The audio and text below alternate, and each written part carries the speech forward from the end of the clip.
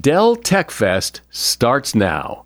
To thank you for 40 unforgettable years, Dell Technologies is celebrating with anniversary savings on their most popular tech. For a limited time only, save on select next-gen PCs like the XPS 13 Plus, where you can make the everyday easier with Windows 11. Plus, curate your dream setup with great deals on select monitors, mice, and more must-have electronics and accessories. When you shop online at Dell.com/deals, you'll have access to leading-edge technology and free shipping on everything. Again, that's Dell.com/deals. Today on Something You Should Know, neat or cluttered, which is a better work environment? Well, it may depend on what you're trying to accomplish.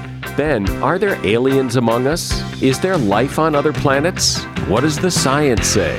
There's probably 100 billion stars in our galaxy, and if 25% of them, and that's a conservative estimate, might have a habitable planet, and you're talking about 25 billion habitable planets, I mean, when you get into the numbers game, it's just overwhelming. Also, I'm sure you talk to yourself out loud. Everyone does. So why do we think it's so weird when we see other people do it? And manipulative people. They try to make you think you're wrong and they're right. They're called gaslighters. For gaslighters, lying is like breathing, and the only way they know how to interact with people is through manipulation. So if you try to leave, the gaslighter will say, everything will be different this time, please come back. That's called hoovering, just like the vacuum. They're trying to suck you back in. All this today on Something You Should Know. Are you one of those people who just buys things with whatever credit card you grab out of your wallet? Well, that could be a costly move. NerdWallet, you've heard of NerdWallet. NerdWallet lets you compare credit cards side by side to maximize your spending. So if, for example, you like travel rewards, you can see which credit card gives you better rewards than the credit card you've got now. Think of what you could do with better rewards. A free flight, room upgrades, who knows? Compare and find smarter credit cards, savings accounts, and so much more at nerdwallet.com. NerdWallet, finance smarter. Credit is subject to lender approval and terms of each credit card issuer apply. Something you should know. Fascinating intel, the world's top experts, and practical advice you can use in your life. Today, Something You Should Know with Mike Carruthers. Hello, welcome to Something You Should Know. Would you describe yourself as a neat person? Or more of a messy person? Or maybe more like me, I'm somewhere in the middle. I'm not especially neat, but I'm not a slob. I like things orderly, but I don't obsess about it. Albert Einstein is quoted as saying that if a cluttered desk is the sign of a cluttered mind, then what of an empty desk? When he said that, he was defending his own habit of being less than neat. But what does science say about messiness and neatness? For an experiment, volunteers were placed in either a clean, organized room or a cluttered, messy room. They were then asked to complete a series of tasks in these rooms, such as choosing a snack, donating money, or figuring out different uses for a ping pong ball. Results revealed that both rooms had measurable effects on those tasks. For instance, those people placed in a neat room ended up more likely to donate to charity or choose healthy snacks. Those in the messy rooms, meanwhile, tended to outperform their neater counterparts in creative tasks. When the volunteers were asked to choose between a new product or an older, well-known product, those in the cluttered room chose the new product more often, while those in the orderly room went for the classic, more reliable item. According to the lead researcher, these results suggest a neat atmosphere encourages convention and playing it safe, while messy environments seem to inspire breaking free of tradition, which can produce insight. Okay, that's fine, but being messy also has its downside. Several studies have shown that a messy environment causes stress, and an organized home has been linked to improved levels of happiness. So you can argue both sides of the issue, and that is something you should know. I don't talk a lot about aliens and UFOs on this podcast because so much of it is speculation. We don't really know, and the evidence is a little sketchy. But lately, in the news, there have been stories about pilots seeing and recording what look to be like UFOs. They are spacecraft that are unidentified, and they're flying in very odd ways. Maybe you've seen the videos. They aren't saying that these are alien spacecraft, but they are difficult to explain. So could they be aliens? Maybe. But I've always believed that if aliens are going to come all the way from whatever planet they come from, why would they come all that way and then land in a swamp in the middle of nowhere? Why not just land in Times Square and say, we're here? Still, it's an intriguing idea that there is life out there, whether or not any of these life forms have traveled to Earth. So what does the real science say? Joining me to discuss that is Michael Wall. He's a senior writer at space.com, whose work has appeared in Scientific American and on NBC television, and he is author of the book Out There, a scientific guide to alien life, antimatter, and human space travel for the cosmically curious. Hey, Michael, welcome. Hi, thanks for having me. I really appreciate it. You bet. So since you're a science guy, where do you come down on this topic? Have we been visited by aliens? Are there aliens out there? What's your take? There's a lot going on right now that's kind of like reshaping our own thoughts about our own place in the universe and whether we might be alone. And I mean, I'm not a conspiracy theorist. I don't think that the U.S. government has found aliens and is kind of hiding them away in a meat locker in Area 51 or anything like that. But what we found out over the past few years is that there are a lot of exoplanets out there that might be suitable for some form of life, probably little microbes and stuff like that. And there are even worlds in our own solar system that might be habitable. That's stuff that we've just been learning in the last decade or so. So my own personal hunch is that I think that we're not alone. There's just too many stars out there with planets, too many planets that actually might be good for life. And then, I mean, based on what happened here on Earth, I mean, microbes got started here on Earth about 4 billion years ago. So that was pretty much as soon as like our planet had cooled down enough after its formation to actually support life, that's when life got going. So that suggests that it's not that hard for that to happen, which further suggests that it's probably happened elsewhere too, but it's still speculation. Right, because just because it's possible doesn't mean we have evidence of it. Yeah, I mean, I don't think that we found evidence of a visitation or of intelligent life. I mean, people have been looking for that, and I mean, I know there are a lot of people out there who see strange things in the sky or claim to have been visited. And I'm not discounting those people and saying that they're crazy or they have ulterior motives or anything like that. I just don't think that the evidence for intelligent life is like kind of meets that standard that we can accept that it's out there. I mean, we're trying to find it, and I'm optimistic that it's out there somewhere, but I don't think that we've found any conclusive signs of intelligent life yet. What about non-intelligent life? Yeah, that's an interesting question. There are some people out there who claim that we have found evidence of it. There are a group of scientists who still think that, like the Viking Mars missions back in the 70s, they actually found evidence of some kind of microbial life on Mars. And I mean, most scientists don't think so. So there are reputable scientists who think that we may well have already found evidence of some kind of alien microbes. I mean, chiefly Mars microbes.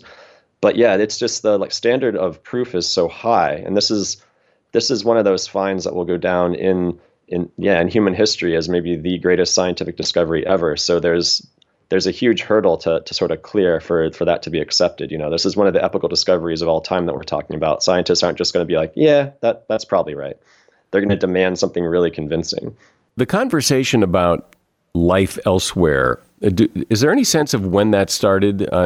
Is this a fairly recent phenomenon with the advent of modern science? People started to think, hey, well, maybe there's something out there, or have people been speculating about this for, thousands of years, or is it somewhere in the middle, or what?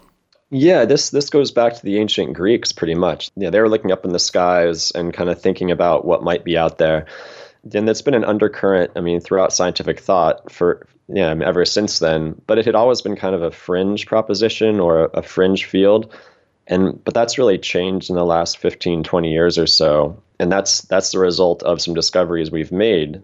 I mean, we know there's a ton of exoplanets out there. I mean, every star that you see in the sky on average has at least one star. And probably 25% of those stars have a planet in the habitable zone that's about like the same size as our own planet. So like a world that we think might be capable of actually supporting life as we know it. And that's just a huge number. I mean, you're talking about there's probably 100 billion stars in our galaxy. And if 25% of them, and that's a conservative estimate, might have a habitable planet, and you're talking about 25 billion habitable planets. I mean, when you get into the numbers game, it's just overwhelming. And so people have started taking this seriously. And this is something that's just dawned on us in the last 10 or 15 years. I mean, people always kind of suspected that there were a lot of planets out there, but it's one thing to suspect and it's another thing to go find them. And that's what scientists really started to do in the last decade or so.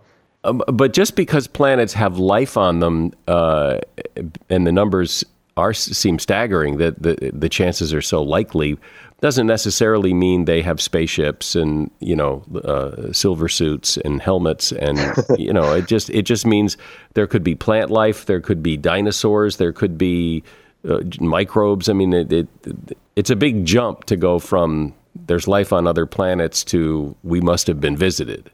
Yeah, that's a really good point, because I mean, if you look at our own Earth, I mean, life got going here probably about 4 billion years ago, but it stayed microbial only for actually more than 3 billion years after that. So we don't see animals in the fossil record. I mean, multicellular organisms don't start popping up until about 600 million years ago. So there was a long stretch of like 3.4 billion years where there were only microbes on Earth. And that suggests that, I mean, while it might not be too hard for microbial life to get going, there is some like pretty high hurdle that you have to cross to actually start forming animals, plants, complex organisms. And then there are all these other hurdles along the way. I mean, after that happened, it still took hundreds of millions of years for us to evolve. We're only here. I mean, our species probably about 200,000 years old. And only in the last 100 years have we become truly technological. So I mean, life on Earth, it took probably about 4 billion years from when the first microbes got going to the time when we are capable of actually reaching out to other planets. I mean, building spaceships, sending radio waves out into space. That's taken 4 billion years. So it seems like that's a pretty hard thing to do. Can science, do you think, with its very high bar, can it just write off all of the UFO sightings and the alien contact, all the stories of, I was captured by an alien? I mean, is it just human nature that people will be people and they'll make stuff up like that, or they'll be delusional and actually think that, and science can just say, I don't want to discount people's personal experiences. I don't claim to know what people think they saw or what like happened when somebody had a traumatic experience or thought they were visited. I mean, like what I will say though is that people need to keep an open mind. I mean, I think like a year and a half ago or so, it hit the news. It was a big story that these like Navy pilots, there was that footage of that weird light blob thing like zooming off of the coast of San Diego, and it was seen by like Navy pilots and nobody knew what it was. It was on the front page of the New York Times. I mean, I'm not somebody who would immediately just claim that that's nothing and that we shouldn't investigate it. I mean, I don't think that was an alien spacecraft. I think there are probably other explanations for what it could have been. But I think what people just need to keep an open mind and actually think about that as like a real possibility and to investigate it. Don't just like dismiss it out of hand. I think that's important, and that's part of a scientific mindset, is to not just like dismiss one hypothesis out of hand because it seems weird or crazy. Michael Wall is my guest. He is a senior writer at space.com, and he's author of the book Out There, A Scientific Guide to Alien Life, Antimatter, and Human Space Travel for the Cosmically Curious. Always find what you love and love what you find at Total Wine & More. With so many great bottles to choose from at the lowest price, it's easy to find your favorite Cabernet or Chardonnay. Or maybe you're more of a whiskey drinker. One of their single-barrel bourbons is sure to please. With a little help from one of their friendly guides, find the perfect bottle that's just right for you. Hosting friends or family and don't have time to shop in-store? No problem. Total Wine & More makes it easy to get everything you need for any occasion with curbside pickup and delivery. But you know what the best thing about shopping at Total Wine & More is?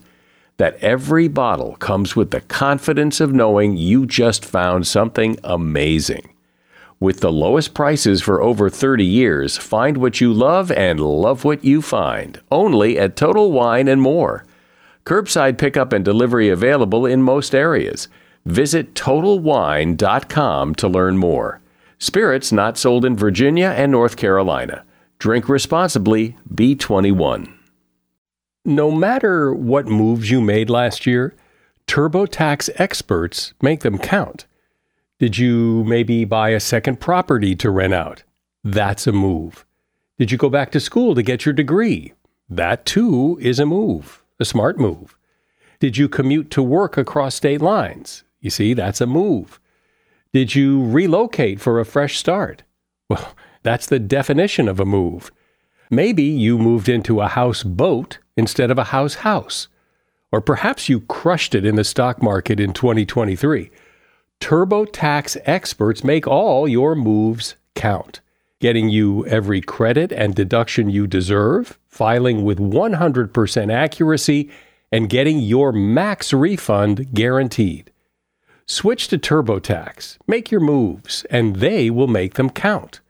See guarantee details at turbotax.com/guarantees. Experts only available with TurboTax Live. So, Michael, it seems that every discussion about aliens and UFOs at some point always comes back to Area 51. That this place in the desert, Area 51, is where the government has something going on. They've captured an alien and they're keeping it there. And so what is Area 51 and why is it so tied to this discussion? It is a real facility, and yeah, it was a military facility. I mean, I think it still is, and it's like over the years, it was pretty much like an advanced aircraft testing facility, which would explain like all the secrecy. You know, they were developing military aircraft technology there, and there were signs up for people to stay out, and it was all cryptic, and nobody would talk about what was happening there because they were actually developing advanced military technology there. And like when you have secrecy, that's when you can get conspiracy theories. And so that's like the kernel, at the heart of the Area 51 myth. There are no alien spacecraft there. There are no alien bodies there.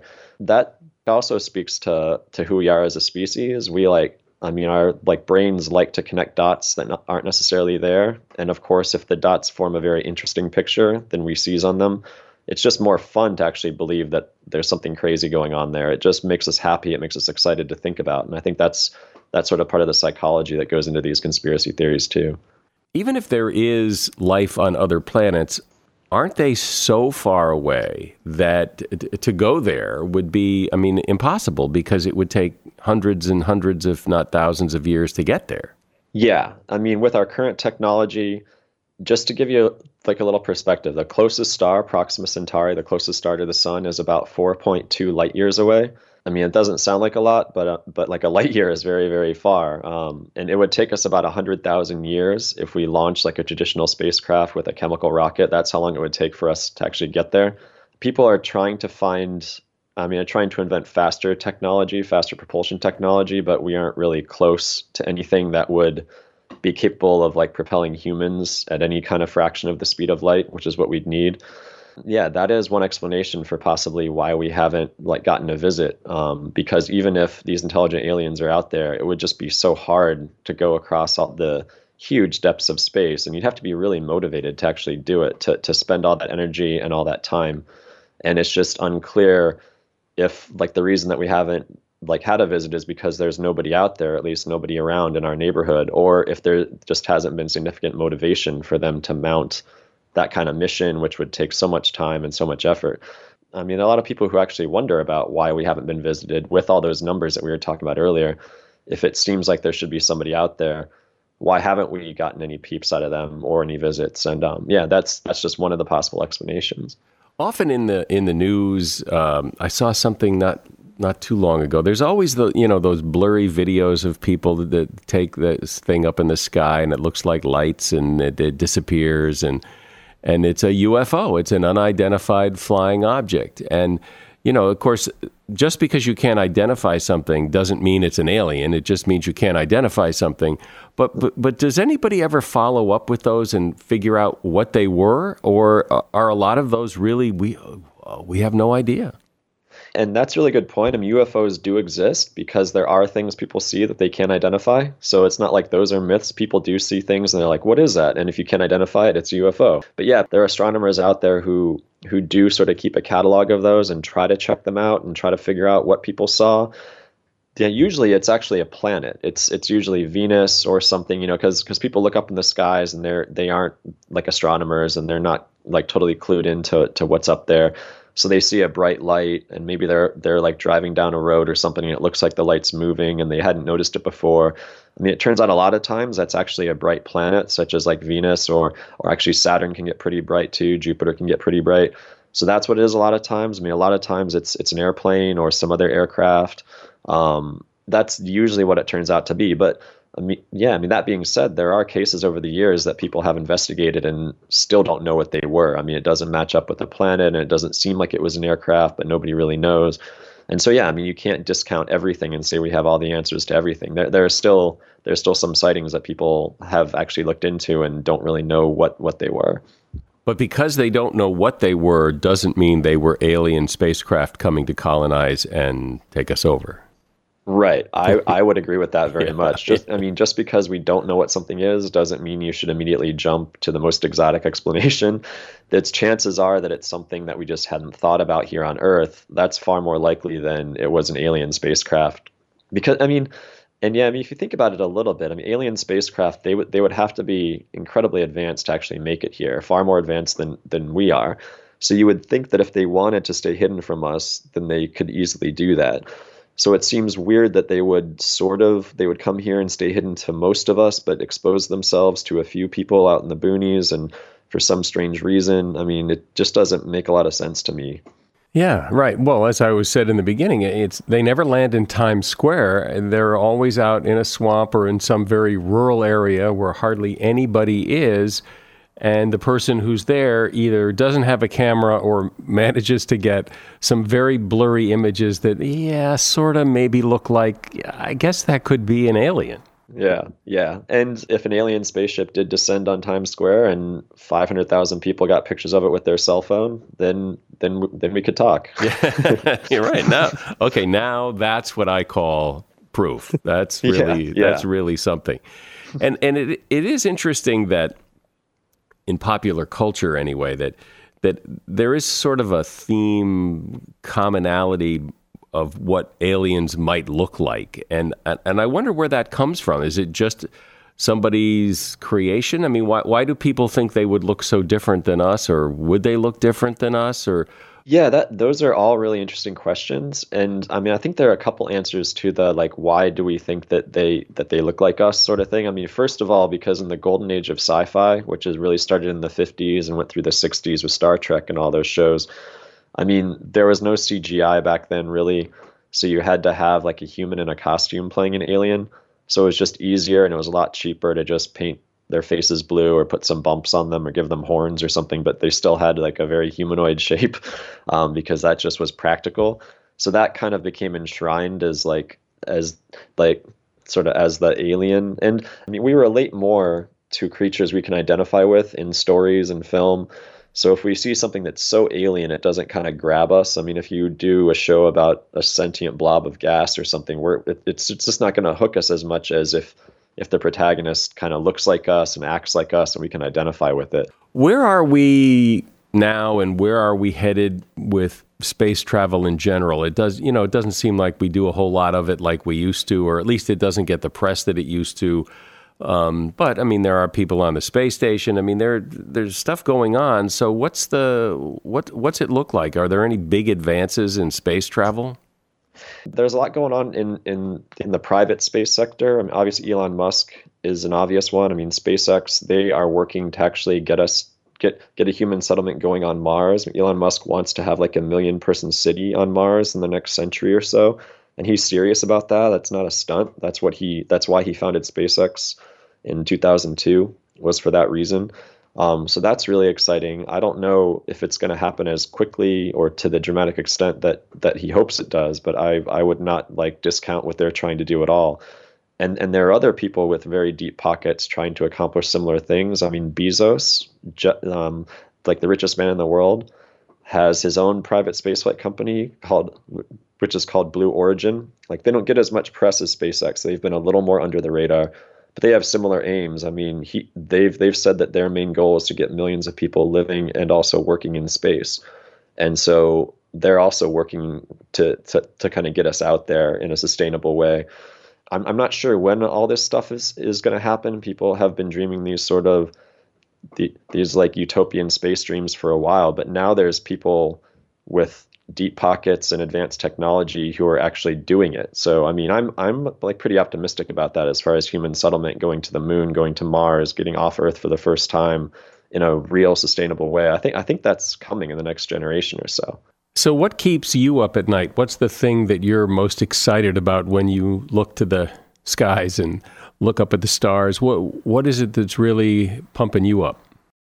Based on what we've learned in the past 10 years or so, with like how many exoplanets there are, how many of them might be suitable for our own type of life, I mean, what we define life to be, and I mean, how many, there are a handful of places in our own solar system. There are these moons in the outer solar system, Jupiter moons, and it's like 1 moon of Saturn, 2 moons of Saturn actually, that have subsurface oceans that could support life. I mean, I think that we're going to discover some sort of simple life fairly soon, maybe the next 10 years, 20 years. I mean, that's just a hunch. I'm just predicting it. But I mean, I think we're getting to the place where we can actually be optimistic about that. And like, we can mount missions that will really answer one of the most fundamental questions in the universe is, are we alone? And that's what I'm most excited about. I think we're in a good spot to actually start tackling this amazing question that people have been thinking about for thousands of years. One thing I meant to ask you about earlier, and because it's one thing for people out in the swamp to say, you know, they've been visited by aliens, but we do hear sometimes airline pilots see things, military pilots see things, and theoretically these people are more knowledgeable about what's out in the sky to see. So does anybody ever come back and say, well, yeah, we figured that out, or no, we don't know what he saw? Yeah, and those are some of the sightings people take the most seriously. People who are used to looking at the sky and know what they're looking at most of the time. So yeah, if an airline pilot, military pilot sees something weird, then that would get a little more credence than just some person out in the boonies who saw a weird light in the sky and wasn't sure what it was. Yeah, and so. Yeah, UFO investigators, people who kind of try to get to the bottom of this, they would probably take like an airline pilot sighting a little more seriously and investigate it a little more rigorously maybe than the average sighting, definitely. And when they do, what happens typically?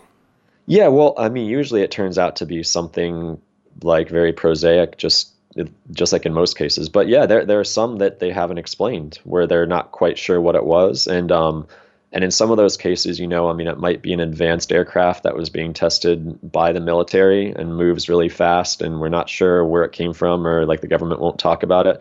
That's always like a possibility too. And maybe even like military fighter pilots aren't privy to what that like machine is that was being tested and wouldn't know about its movements. That's always a possibility when you're talking about like seeing sights in the sky. It's just important to keep an open mind, I think. I don't think we should dismiss any of these out of hand. Well, like everyone else, I have looked up at the stars at night and wondered, you know, are we alone? Will creatures come to visit us? Have they already? It kind of boggles the mind, and it's fun to speculate, but it's also good to have a bit of a grounding in the science of it all. Michael Wall has been my guest. He is a senior writer at space.com, and his book is called Out There, a scientific guide to alien life, antimatter, and human space travel for the cosmically curious. There's a link to his book in the show notes. Thanks for being here, Michael. No, I really appreciate it. You asked really good questions, and yeah, it's really fun to talk about.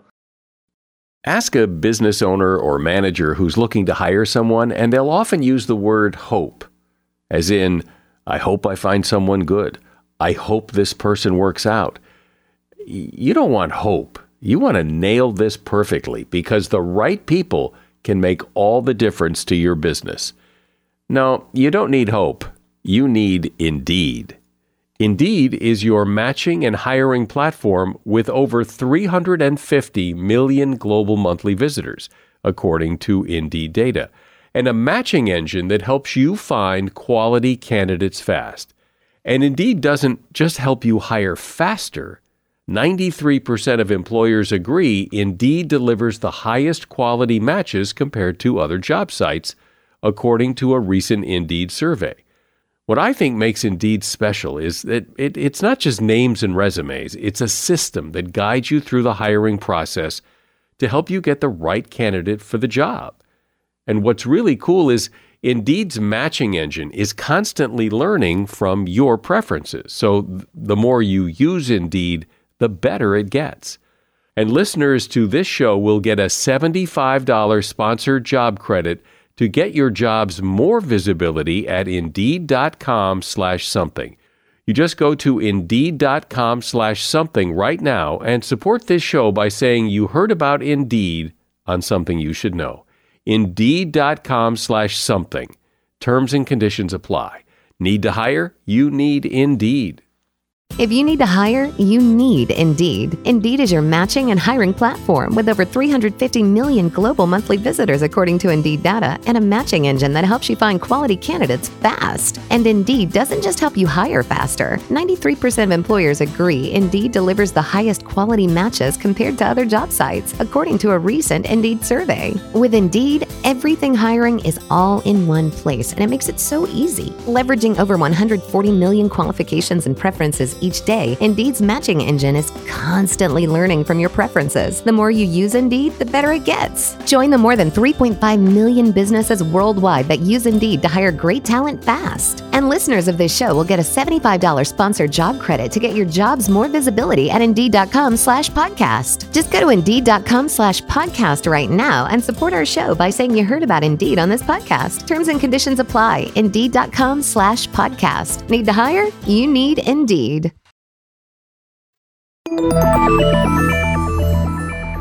It's hard to imagine going through life and not having to deal with manipulative people. These are the people who make you think or try to make you think that there's something wrong with you if you don't do what they want or think the way they do. There's a term for this. It's called gaslighting, and it refers to a play from the 1930s that was made into a movie in the 1940s called Gaslight, starring Charles Boyer and Ingrid Bergman, where the husband manipulates his wife to try to make her think she's going crazy by telling her that the lights that she sees flickering are not really flickering, that she is hearing and seeing things that aren't there when they clearly are, that she has somehow lost valuable items that he has purposely removed, to the point where she can't trust herself anymore. She must trust him because she must be going crazy. Now, there is a book about this called Gaslighting by Stephanie Sarkis. She's a licensed mental health counselor who says that gaslighters use your own words against you, lie to your face, deny your needs, plot against you, turn family and friends against you, and more. I suspect you've come across these type of people, or maybe even have them in your life today. And Stephanie joins me to discuss this. Hi, Stephanie. Welcome. Thank you for having me.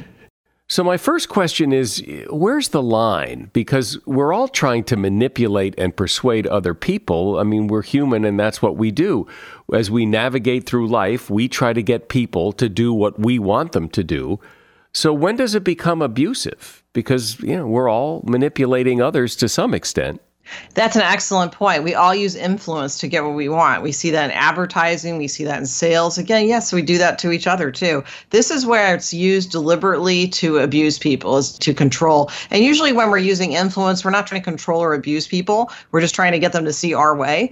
This is very different. This is taking someone's reality and completely lying about it and turning it on its head and blatantly lying to the point where you don't notice the little lies because they seem so inconsequential compared to the huge lies you're being told. So it has a whole different flavor to it. So give me an example. Sure. Someone saying that what you saw or heard never happened.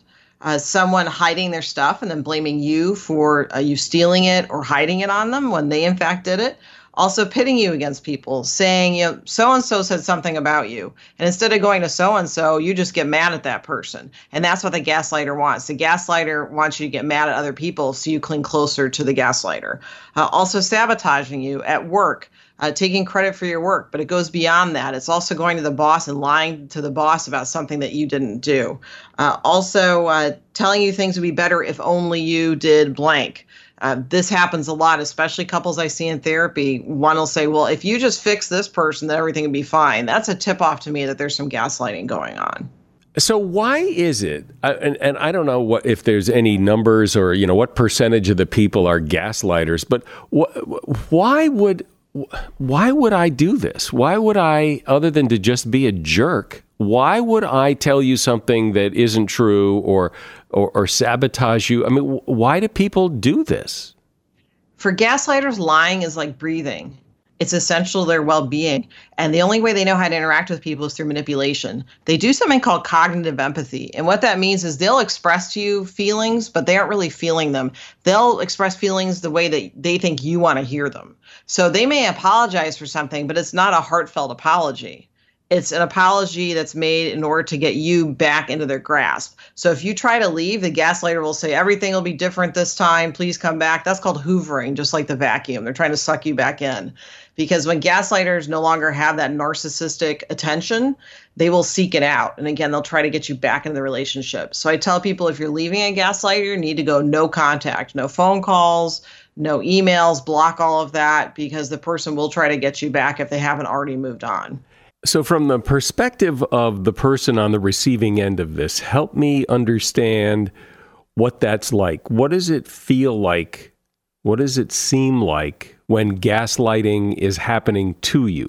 So what it looks like is that gaslighters will erode your self-esteem, and so they will pick at you little by little. Now, I'll back that up and say that at the beginning of the relationship, gaslighters will do something called love bombing. They will tell you how wonderful you are, and that feels good to anybody, but the gaslighter overdoes it. They'll push for commitment very quickly, but then you fall off that pedestal they placed you on.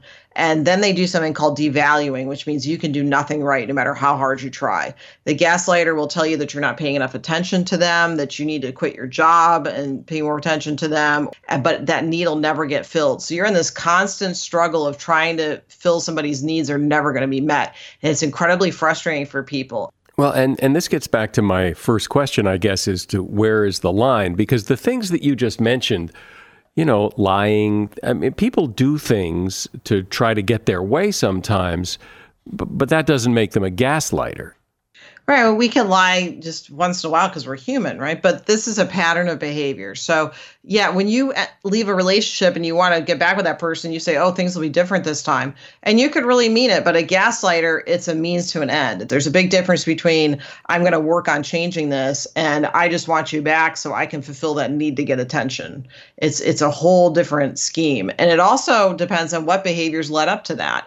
So if you do have someone saying that what you saw and heard isn't real, that's a real tip-off. You're with a gaslighter rather than just someone that just occasionally tells you white lies. What about, in an argument when someone says, well, that's not what I said? That sort of sounds gaslighty, but that's not really gaslighting because that could just be a legitimate difference between what I said and what you heard. That's not gaslighting. And even if you tell your partner, hey, I have an issue with this thing you did and let's talk about it, that's not gaslighting. But telling someone, I don't like the color of your eyes, or, you need to lose weight, that's more gaslighting type behavior. And again, we have to look at the whole scheme of their behaviors. But if you did have a concern with your partner's weight, you say, hey, can we talk about this? I'm really concerned about your health. You don't go up to them and just make a really crass comment about their weight. So it really depends on how it's done and also the motivation behind it. And again, when the gaslighter makes comments and criticisms, it's to control you rather than to work together to solve an issue. I don't like the color of your eyes. Really? They'll even get into that type of behavior because what they're trying to do is they're trying to just set you off. They want to keep you off kilter because what the other thing they do is they'll criticize you and then compliment you in the next sentence. And that's really confusing because gaslighters, they may act bad, 80% of the time, but 20% of the time they could be fine. And that's what gets people kind of reeled into these relationships is because the people aren't bad all the time. But my feeling is if the relationships good 80% of the time and bad 20% and abusive, it's still an abusive relationship and it's best to get out. And one might wonder why you got into the relationship in the first place, or at least when this behavior started showing up, little sirens don't go off saying, I got to get out of this. Is nuts. I got to get out of here. Because these gaslighters are so good at hiding their behavior. There have even been people that are mental health specialists have gotten into these relationships because on the first date, again, these people act completely normal. They do cognitive empathy. They look like they're completely normal. They're not sociopathic. They will act just the way you want them to. And then when they know that they've got you sucked into a relationship, then they'll start revealing these behaviors little by little because they cannot keep that mask of normalcy on for that long. You'll see it start slipping and they'll start trying to get into these behaviors. And the other interesting thing is, even if you record these people saying stuff, if they've told you that what you heard isn't real and you show them the recording and have them listen to it, they'll still deny it, even though you have undeniable proof in front of you. They'll say, well, you just misunderstood it, or they'll focus on the fact, why did you record me? Instead of the fact that they were blatantly lying to you. Do we have any numbers? I mean, how many people do this?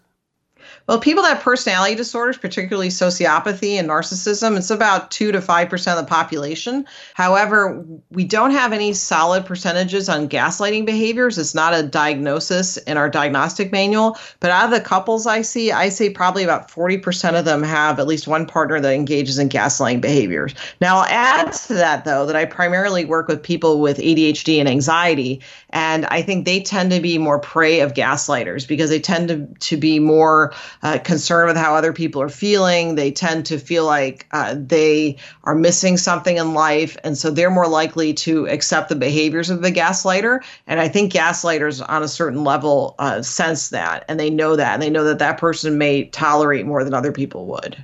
It would seem to me, and I imagine to other people listening to this, I don't think I've ever been on the receiving end of a gaslighter, but it would seem to me that I wouldn't put up with this for a minute. I mean, if someone is telling me when the lights are flickering that they're not flickering, if someone tells me that the sky is green when I know it's blue, I'm done. I mean, it doesn't seem like this would be hard to say goodbye to. And one would think that you would know right away when someone was doing this and that you would be tough enough or strong enough or resilient enough to know this is happening. And that's one of the reasons why people tend to stay in these relationships, because they feel like other people aren't going to believe them, that this person's so terrible, especially when this person projects a pretty good image to the outside world. Image is very important to gaslighters. And they'll also tell other people that you're crazy. So if you go to those people, they'll say, oh, well, they already told me that you're a little off, so that they aren't believed. So a lot of people think they would not be subject to this, but they have been. It's interesting to me how many people are very competent, intelligent people, and yet they have become a victim of gaslighting, whether it's in a relationship or on a global scale, because if you start believing something, you cannot be deterred from that. And that's the really tricky part about gaslighting. And again, if you're in a relationship, it becomes kind of a Stockholm syndrome where you become attached to your captor, so to speak. And also it's very difficult for you to leave at the same time. It doesn't make a lot of sense from the outside, but people that have experienced this, they'll tell themselves, how could I have believed this stuff this person was telling me? And again, it's one of the reasons why people are afraid to seek help because they're concerned that people aren't going to believe them, that they were subject to this. Is there any concern that maybe we're just being a little too sensitive here about some of this, that just because somebody says something to you doesn't make you a victim, that people are smart, and in many cases, not all, I'm sure there are gaslighters who are very convincing and really mess with people's minds, but just because someone attempts to try to manipulate you doesn't make you a victim. I mean, people are smart, people are tough, they can see what it is and move on. The people that are the victims in these relationships are tough. It's just they are with people that will do whatever it takes to erode them. So you have people that have been subject to years of abuse, because gaslighting is emotional abuse. So when we tell people that are victims of abuse that you're just being too sensitive, we're totally negating the fact that they are being abused. And again, that's one of the reasons why people that are in an abusive relationship tend to not leave because they're really concerned that the outside world's going to see them as weak when they are anything but weak.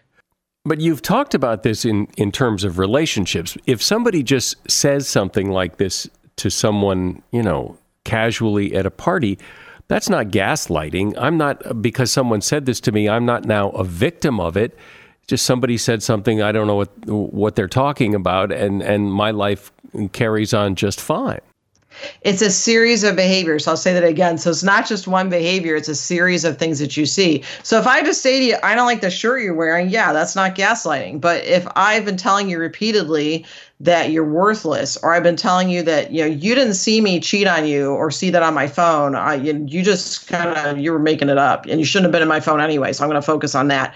And you are hiding your stuff and blaming somebody for it. That's gaslighting behavior. But somebody going up to you at a party saying, I don't like what you're doing, that's not gaslighting. Right, Again, okay. It's a series of behaviors. It's within a relationship.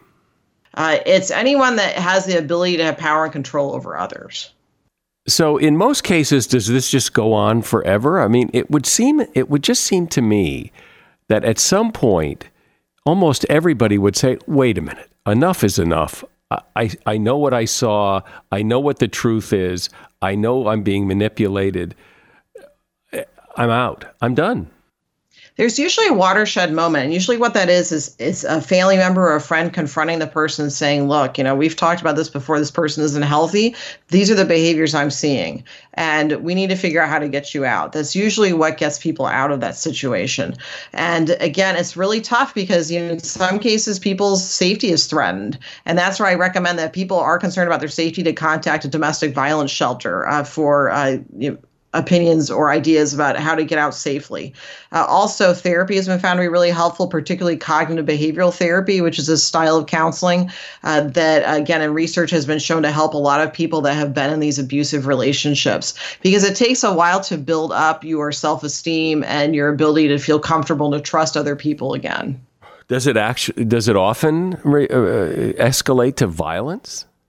It can quite a bit. In fact, I tell gaslighters that when they're leaving a relationship, make sure you take your pet with you, because gaslighters will use manipulation techniques and use your pet against you and even abuse it or kill it. So it's very important that people take their pet with them. Wow. And do you, as an expert on this, do you see this getting worse, getting better, or has it always been there and we're just now talking about it? I mean, the movie was 70 years ago, the play was 80 years ago, so obviously the concept has been around, but how has it moved? What's the trend?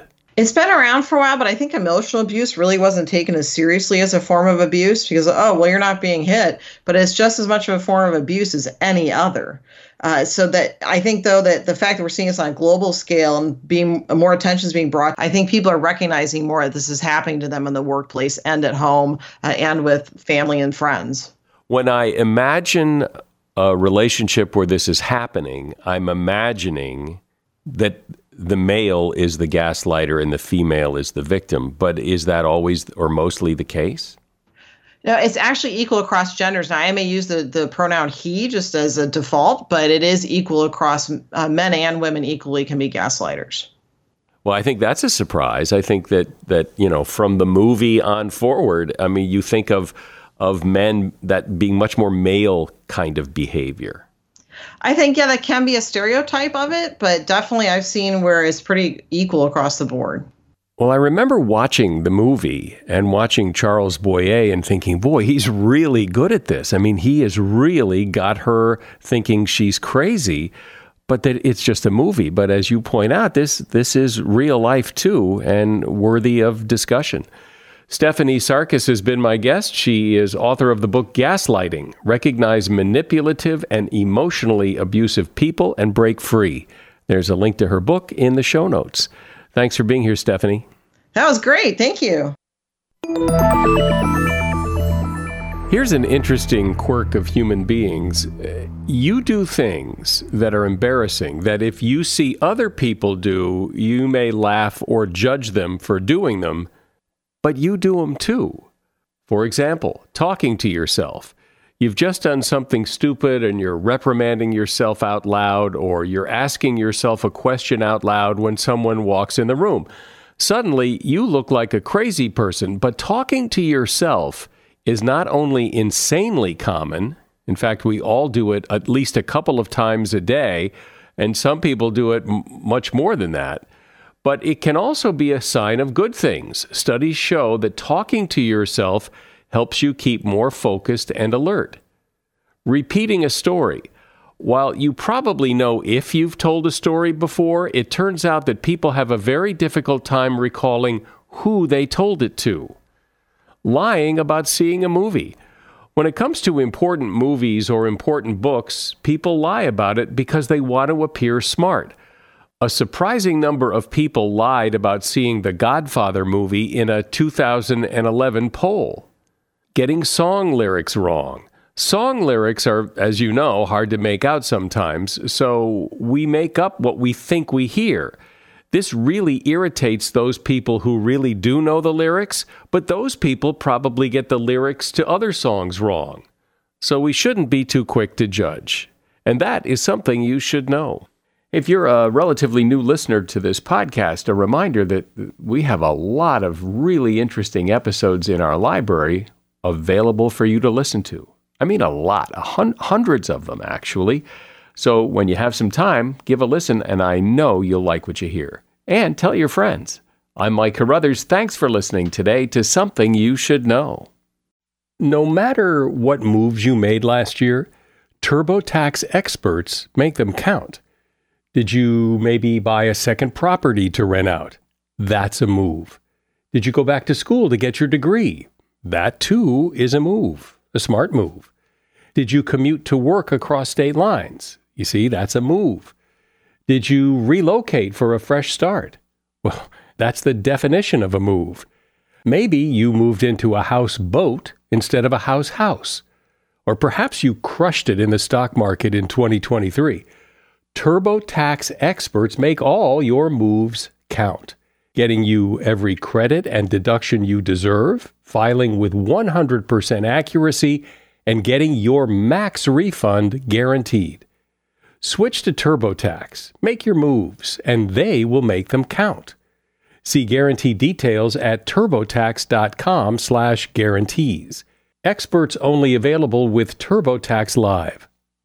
Movies, TV shows, books, podcasts, and more. It's What Women Binge with Melissa Joan Hart and her friend Amanda Lee. We have Lauren Bosworth with us. Yay!